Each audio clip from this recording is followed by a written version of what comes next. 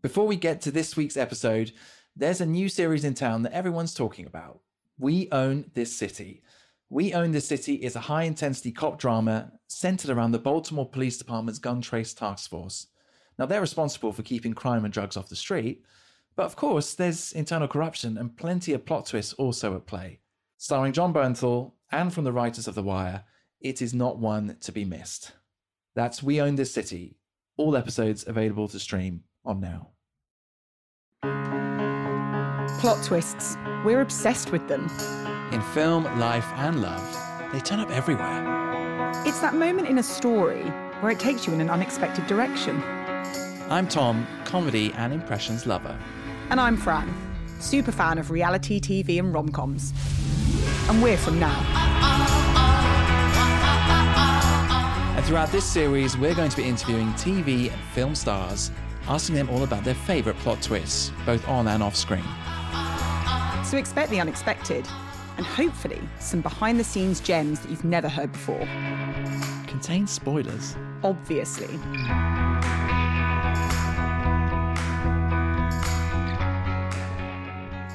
So our guest this week is Miriam Margolyes. Super exciting. And not only is she a fabulous actress, but as a person, Fran, as a guest on talk shows, she is simply gold dust. Yeah, she's the sort of person who not only is fascinating and incredible to watch on screen when she's performing, but as you say, when she's featuring on a talk show. Like, I have watched her in many YouTube holes on the Graham Norton show, I have to confess. So naughty, so cheeky. And it is almost like those sort of antics and that storytelling. It's opened her up to a whole new audience. I mean, we've got TikTok now. She's a TikTok star. Yeah. I mean, I might be revealing my age a little bit here, but I'm only a recent TikToker, and I definitely over-index in terms of probably the average age of people who are using TikTok. But it feels like it's probably opened her up to new audiences that might not be less aware of her acting work, but again, are just fascinated and love her. And if you're like me, you're not on TikTok yet and more aware of her because of her acting credentials, Fran. The Age of Innocence won a BAFTA opposite Daniel Day-Lewis. That was a big moment in her career.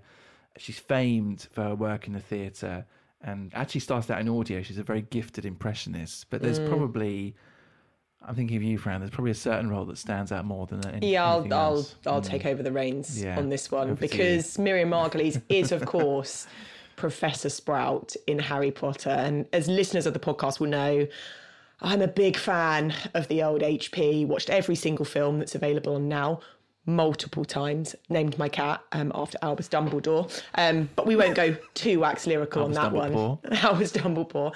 But you were riding solo on this one. So it was interesting because Miriam Margolyes is not only witty and fun and cheeky, but she's very intelligent, Tom. I reckon she could swipe you off your feet at any given moment in this interview. Let's tell her like it is. I didn't stand a chance. Yeah, so I was going to say I've got very low hopes for this one. Well, okay. Well, on that note, here's Miriam Margolyes on the Plot Twist podcast. Good luck. Oh, Miriam, absolutely thrilled to have you on Plot Twist. Thank you so much for coming on. And, of course, happy birthday for last week. I know, I'm 81. Fucking amazing. Did you do anything nice? Was there any nice celebrations? I had some friends for lunch, just two nice gay boys, my partner and me, and it was lovely. I enjoyed it very much. Oh, that's lovely. It feels like in recent years, probably through Graham Norton, social media, that there's this sort of viral fame that you have that's exploded. How do you feel about that? I'm completely bewildered by it. I don't understand at all why I should be, known to the younger generation. It's completely bewildering to me that all these people, and they write to me now and want me to do these cameos for them. And they always say, please fart, please swear, please tell funny stories. And I don't really do that sort of thing, I mean, I fart when I feel a fart coming on, but I can't invent a fart. So I don't quite know what I'm supposed to do. But anyway, it's very sweet that they know me, and I'm very touched by it. But it's bewildering. Can you understand why they love you? No, I can't understand it at all. I'm an outspoken, slightly testy old lady. I'm quite friendly, I think. I'm just bewildered by it, honestly. But it's very nice. It's very nice. Your book came out 6 months ago. I absolutely adore it. And I think probably from watching you on Graham Norton, and there probably was an expectation with the book in terms of the sort of stories that might be in it. And they are in there, and we might come to that later. But there's also, I think for me, you're somebody that is fueled by curiosity, and there is an innate kindness to you. Yes, I think that shines through. They are both true. I am a kind person, and I think kindness is extremely important. Cannot be overrated as a quality. And I think I am genuinely friendly. So that's all true. I'll come to, I think there's some stories that you say probably really emphasize why that was so important to share that kindness and that, that love. I wanted to throw some random questions at you, if that's okay. Random away. One I've asked before that I really enjoy is, what's the best gift you've ever received? I think it was a first edition of The Christmas Carol. Oh, wow. Which was given to me by Ryan Tuppety, who's a chat show host in Ireland. And it was absolutely thrilling to receive. Because you have a real love for Dickens, don't you? Yes, I do. I think anybody would if they really knew Dickens, if they really concentrated on the work and got to know the work as I've done, as I've been able to do in my life. I think he's an extraordinary writer. And I love revisiting them all. I mean, I've read them all, now I read them again. You've travelled a lot over the last few years, and actually, indeed, throughout your whole career. Has there been a place that sort of stood out? Perhaps you had a preconception, but actually it exceeded your expectations, your initial thoughts? I love India, and going to India was one of the highlights of my life. I've been several times now, and I can't get enough of it. It's a beautiful, surprising, threatening country. Wonderful, interesting. I love it. It must be quite diverse from place to place, I imagine. I've never been, but... It is, of course, incredibly diverse, and I've only seen a bit of it. I want to see all of it, but it is stunning and beautiful. The people are beautiful. It's a place where there is poverty, of course, but there's so much besides poverty. You can't let that overcome you. Am I allowed to pick my nose? I do love it so. No, please do. Please do. Thank you. The listeners can't see. That's a good thing. You did a big American adventure a few years ago. That must have been quite an interesting experience because you met obviously a lot of Trump supporters, didn't you? And yes, they're nuts. They're complete nutcases, all of them. I don't understand that Trump thing. To me, he's completely vile. I can't bear him. I can't bear the people that support him and think that he won. It's an aberration. And it troubles me about America because an awful lot of people have that opinion, and they're all wrong. Trump didn't win the election, and it would be a very good thing if he weren't there at all. But when you met some of the people, you were still quite, I wouldn't say open-minded, because that clearly hasn't changed your opinion, and nor should it. But you were willing to have that sort of open conversation and try and understand. Maybe it goes back to that kindness piece. I think it's important to be able to talk to people that you disagree with profoundly. Because if we don't talk to them, we're going to end up enemies. And we can't let that happen. So I try to understand. I try. And I don't let them see how disgusted I am. It's important. We have to find a way to deal with the opposite, the other. And I haven't found a way yet, but I try to keep the conversation going. I want to throw some names at you, Miriam, and get a few words. Yes, how interesting. Let me just throw them at you. I just want to see how you respond. Martin Scorsese. Very intense, delightful, great artist. Michelle Pfeiffer. A beautiful woman with a sense of humour. I love that when you approached her for the first time, you said, "Hello, Fatty."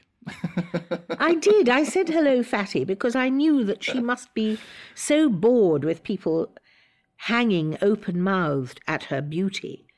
So I felt that if I said hello, fatty, it would be a more real exchange. She laughed anyway, which was nice. That's the main thing, isn't it? Yes. John Cleese. Complete shit. The Kardashians. I'm not quite sure who they are. Aren't they a Persian family or something? Well, they're quite a well-known... I've never seen them on television, but they seem... That's not a bad thing. They seem to have very big bottoms. I don't know if that's their main feature, but I really don't know what they do, so I'm a bit lost with the Kardashians. I think a lot of people ask that question, Miriam. Will.i.am. Oh, he was a love. I've only met him a couple of times, but what a delightful gentleman. Very intelligent. He's a smart cookie. You've collaborated with a lot of people in your career. Is there anyone that you've sort of worked with, I guess more in acting terms here, where they've sort of exceeded your initial expectation? I loved working with Jeremy Irons in a film called Being Julia. He's a very fine actor and a very generous actor, and he taught me a lot about how to act for the screen and where to put your face and how to think about acting for the screen. Very, very interesting man. Yeah, he's a fine actor.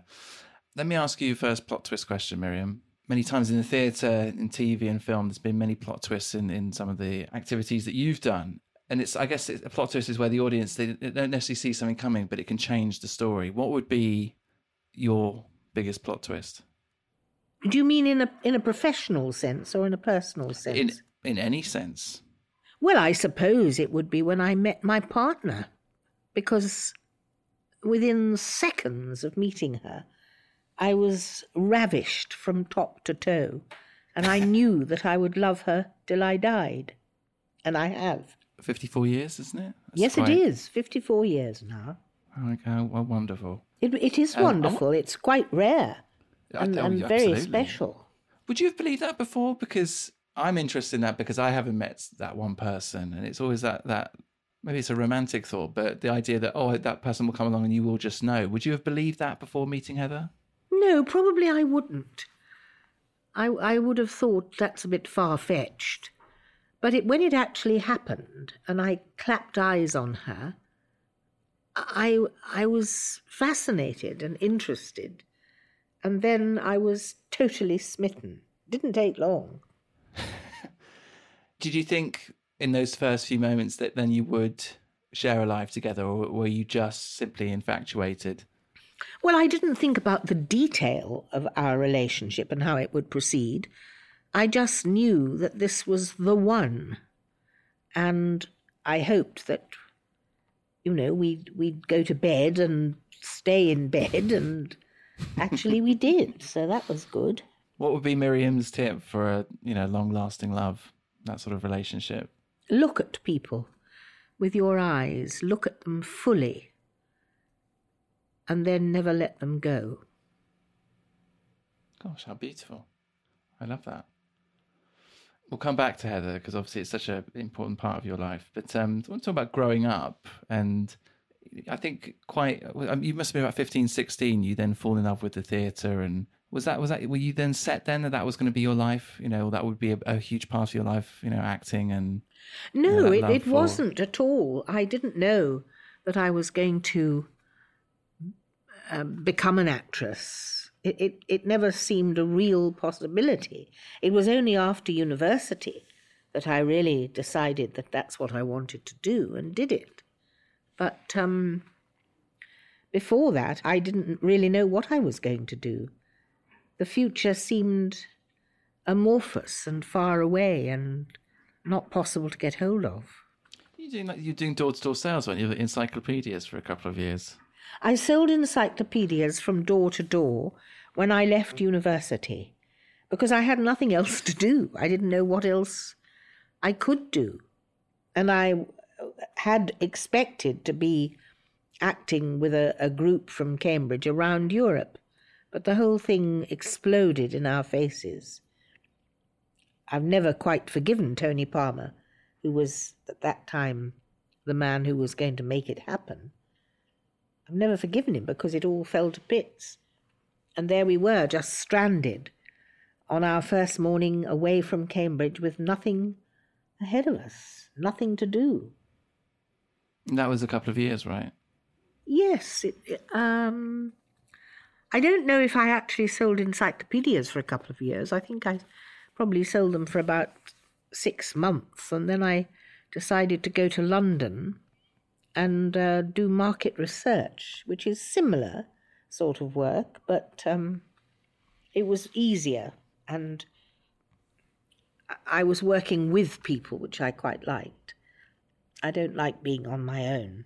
You wrote to, is it John Bridges, radio producer at the BBC, shortly after, I think you were at Cambridge, and then again, maybe yes, that's 18 right. months later. I wrote to him because he came to see me in the Footlights Review of 1962, and I wrote to him again to remind him that he'd seen me and could he help me to get an audition. And he did. It took a while, but he did get me an audition with the BBC Drama Repertory Company, and I did a terribly good audition. And they asked me to come and work for them. And so I did. I had a good job, and it lasted for about 2 years. And then I went into rep in Leicester, and then into rep in Edinburgh.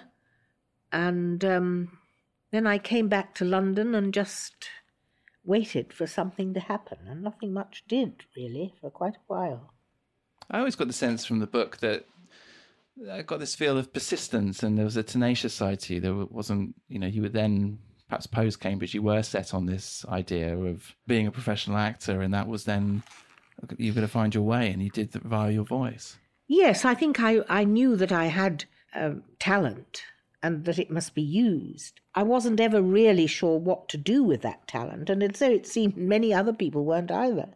But eventually it did get used, and I went up the scale a bit, and I got a job in Fiddler on the Roof, and that was exciting. I was the matchmaker. Were you always confident and extroverted? Was that always part of who you were? And I mean, you're known for that. I think I am known for that. And I don't think I'm unusual in having confidence for the work I do.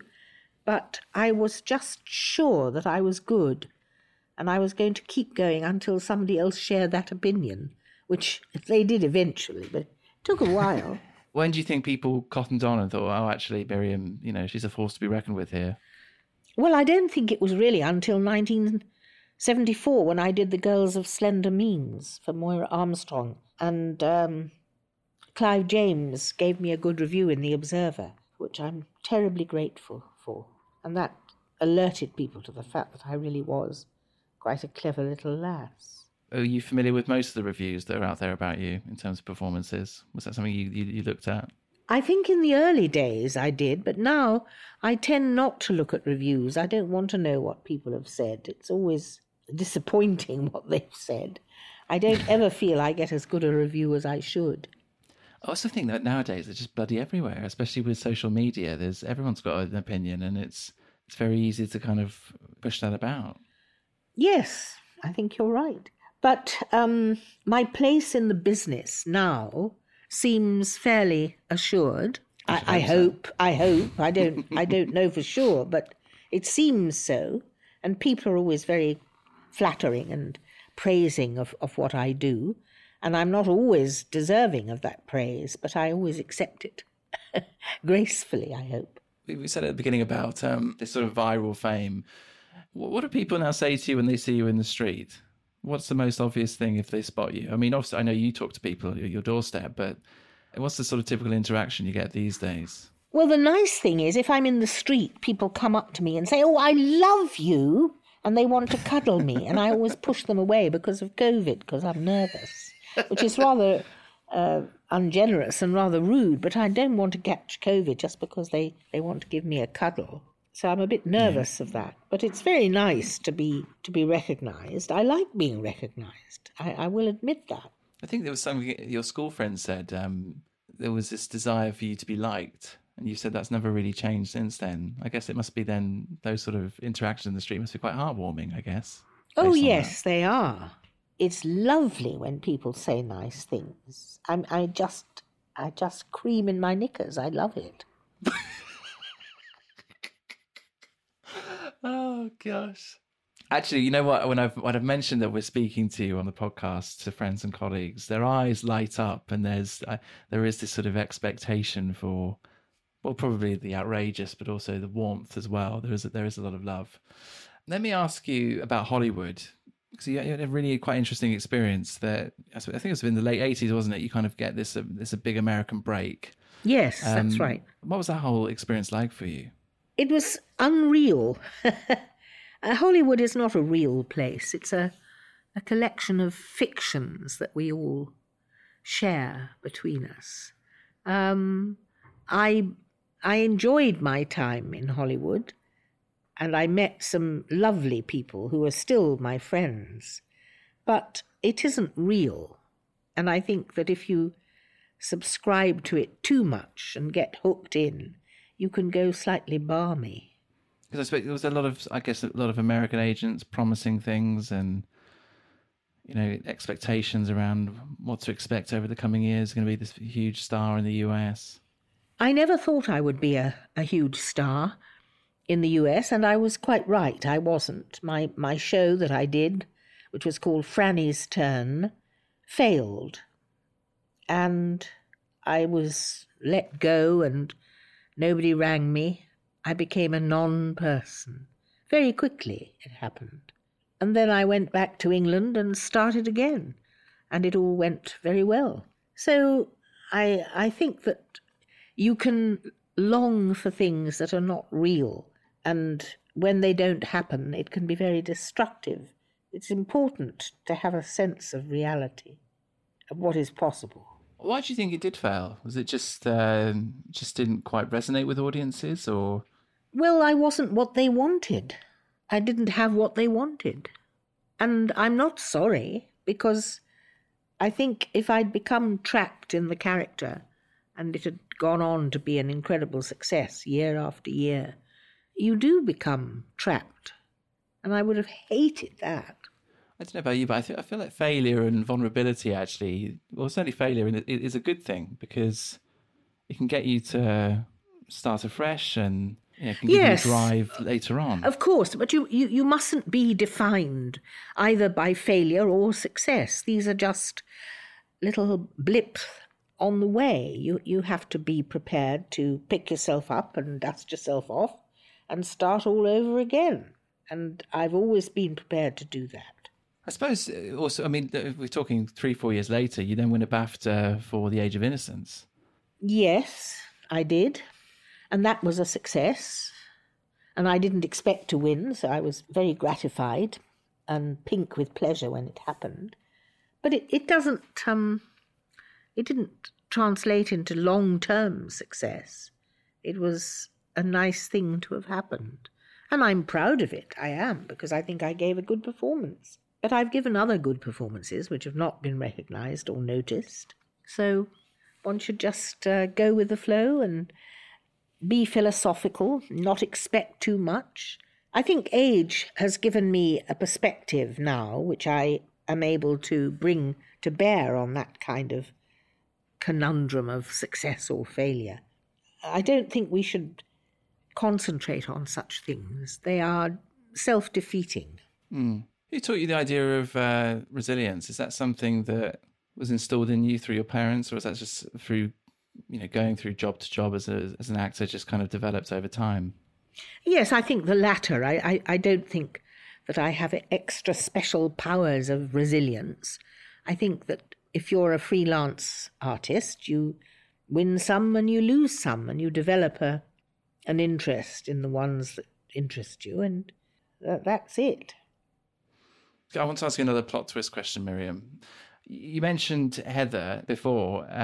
If we took her out of the cage and maybe looked more at your career, has there been somebody that has been an unexpected source of inspiration, somebody that's come along that you wouldn't have foreseen, that has influenced you or perhaps changed your story a little bit? I think Peter Hall very much influenced me. I worked for him 4 times. He was a very famous director long before I came across him. And it was very exciting to be noticed by him and asked to work repeatedly for him, which I did with joy. I think he was everything that this country needs as a director. And he was convinced that he was right always, so he wasn't particularly humble, but he had such drive and such cunning and power over people. He was a wonderful man. I loved him. I feel like some people almost have they bring an energy, don't they? It's just in who they are. Was that the case with him? Yes, I think it was. I think he knew how to inspire, and he was very learned. He had studied at Cambridge. He was a great student, a great scholar, and he brought Shakespeare alive. And he knew about Shakespeare, and he knew how Shakespeare worked, and he shared his knowledge with the people who were interpreting. It was a joy to work for him. It really was. And highly influential. I mean, he founded the Royal Shakespeare Company, didn't he? And director of the National Theatre. And yes, he was a power in the land, and we miss him dreadfully. I've got a new plot twist question just for you, Miriam. I asked some friends, what would you say to Miriam? What would you ask her? And obviously, bearing in mind this is called the Plot Twist Podcast, they asked about a plot twist in your love life. Now, I know you've mentioned Heather, but perhaps let's maybe say pre-Heather. Was there a sort of a unexpected moment that you can think of? No, I think there was a post-Heather. There was a rather unfortunate episode when I went to America and I fell in love with a very unscrupulous lesbian professor who was the absolute opposite of Heather, who is the soul of honour and probity. Now, this woman was really beyond the pale, and she enjoyed stringing me along, seeing me flounder and adore her too much for the wrong reasons. And in the end, I had to go to a therapist to get rid of it, that. But I met this wonderful therapist called Margaret Branch, who set me right. She put me onto the right road, and I've been well nigh perfect ever since. Absolutely. I think, a good therapist is, I think that's something, I don't know whether it's a British attitude, isn't it? With stiff upper lip, but I think it's really important. I think it's important to talk and to address your concerns, your worries, your issues. Well, if you're lucky enough to find the right person, well, yes, it's just brilliant. If you're not, you can be landing up in a worse situation than before. But I was lucky. I found a good woman, and she put me right. How long was that episode, where you were essentially being strung along? Oh, I think about 4 years. Oh, wow. Rather too long. What a waste of time. Were you always open with Heather about what was in your mind? No, I wasn't. I was ashamed and embarrassed that I had betrayed her, so I wasn't open about it. Eventually I was, but I think it dented our relationship very severely. Mm. I don't think people should muck about. Don't gamble with your happiness. Yeah, because I think once you have it, then why would you risk it, I suppose? Is that your biggest regret? Is that? Yes, I think it probably is. Because I had something indescribably wonderful, and I trashed it, and that was stupid. But then you have had this wonderful 54 years together. Obviously, we spoke about the secrets earlier. Is part of it that also that you haven't always been in each other's pockets, that there has been that sort of space at times that you have? I know she's worked in Amsterdam, you've been in London, you've been in LA, these different places. Has that helped? You can't make rules about love and relationships. Everyone is different. Every person is unique. And you have to study the person and let them teach you how to behave and how to treat them. I certainly know now that I would never do that again. I did mention earlier on that one thing in the book is, you mentioned the sort of the smut, the naughtiness. If you're reflecting, looking back at some of those stories, what do you find perhaps the most amusing? What tickles you upon reflection? What stories? To what do you refer? Well, there might be the Newnham bike shed or the Hungarian student. What would... You're definitely honing in on the sexual areas of my life. And I must say, I think that is slightly inappropriate, given that I'm 81 and I haven't seen a cock since the Second World War.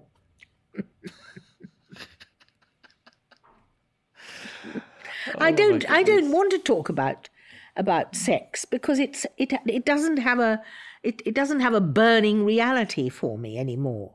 I'm not interested in it. I'm interested for other people. I like to hear about other people's sexual activities, and I hope they're having lots of fun and doing it well. But it doesn't really impinge on my life anymore, and I don't want it to. I want to have a peaceful exit. I don't want it to be all jumbled up with anxiety over love and so on. No, it's more just, I suppose, your character being, outrageous at times and being an extrovert. What are the sort of memories that stand out? But no, I can understand.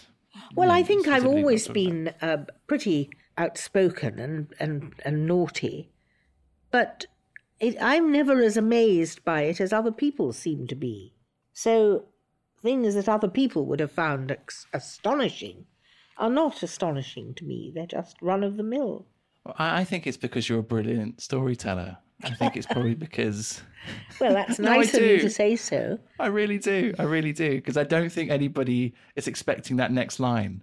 It's been built up in such a way that nobody's expecting the next part, the next chapter. I think that's part of the genius. Well, thank you. What's next for you, Miriam? Because is it true that you might be doing another book? Is that yes, it is absolutely true. To? Yes, I'm going to write another book. I'm going to Italy, where I have a farmhouse, and I'm going to sit in the Tuscan winter and fashion another story, another book. I don't know what I'm going to put in it. It's going to be quite interesting to find out. Because I'm not really a writer. That's something that came very late in life and rather surprisingly. But it will happen, and I will do that. And I will enjoy it. Did you enjoy it the first time round? Was it nice to reflect upon those, essentially your life, I suppose? Looking back on my life, which is what I seem to be doing, I don't want to look back.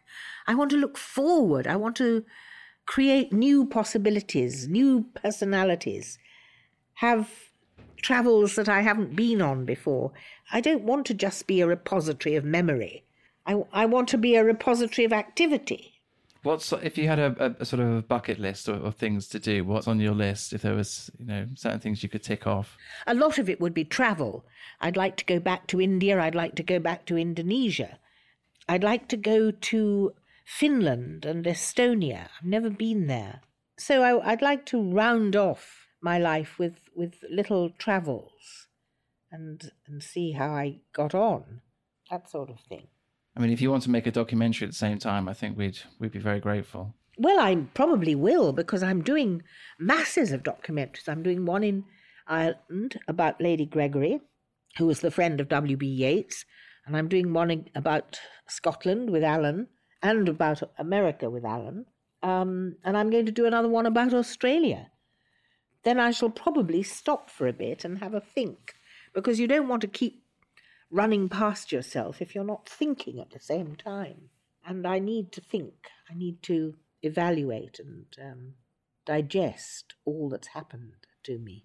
Well, Miriam, thank you so much for coming on Plot Twist. It's love chatting to you. Absolutely thrilled that we've had you on. I look forward to reading the next book. And good luck with all your travels. That's so nice of you. Thank you very, very much for asking me onto your programme. No, you don't call it a programme anymore, do you? It's a podcast. To me, it's a programme. But anyway, whatever it is, it was nice. It was fun. And you were very pleasant to talk to. Oh, thank you so much. You take care. Thank you. All the best, my dear. Bye-bye.